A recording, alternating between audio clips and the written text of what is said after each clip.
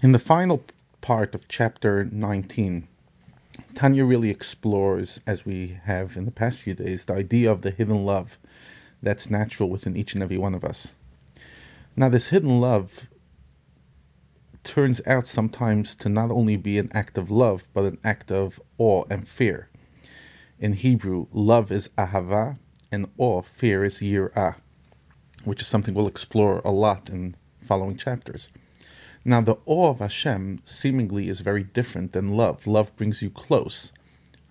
Awe, on the other hand, makes you stand back.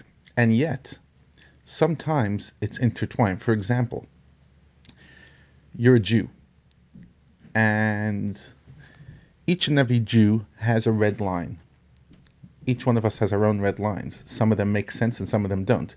But there's a point where you say, you know what, I can't anymore.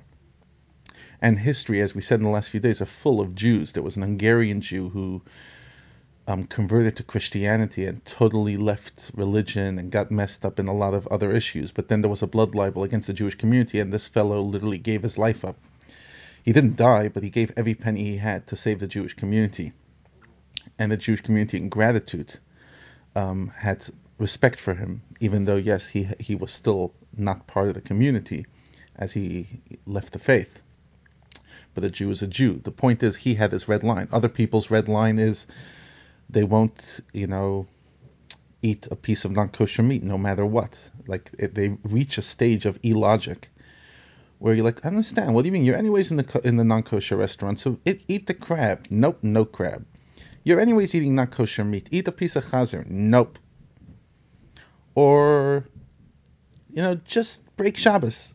Each person in their own level, wherever they're at, has something that's at some stage you're like, I just can't. Eat on Yom Kippur. Just no. That is a love that develops into an awe. In other words, I'm scared of God. It's not a scared of punishment. Is I cannot cut myself off from Hashem. I can't cut myself off. Now, again, there's no logic to why we have certain things. Each one of us has it. Like, I know, in my personal life, that there are certain things that no matter what, you could offer me $1 billion to do something, I won't do it. Not because I'm the strongest character. There's other places in my life that I don't live up to my highest standards. But somehow we all create our lines.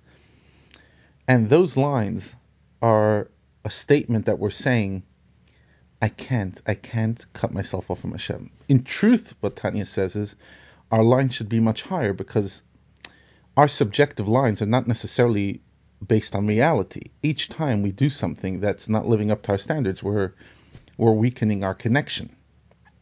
But the mere fact that we all have those lines shows how Jewish we are, that there's this part that is absolutely cannot cut itself from Hashem, and that is the natural love. So when you're having a difficult day and you're like, okay, what's going on? What's with my Yiddishkeit? Where am I? Remember, no matter what happened, even on the darkest day, that there are certain things that you would never do. Even on your weakest moment, you would never bow down to a cross. You would never convert. You would never eat pig. Whatever it is, your thing. And ask yourself why. There is no good reason. It just is. And that's the beauty of the inherent love that each and every one of us has towards Hashem.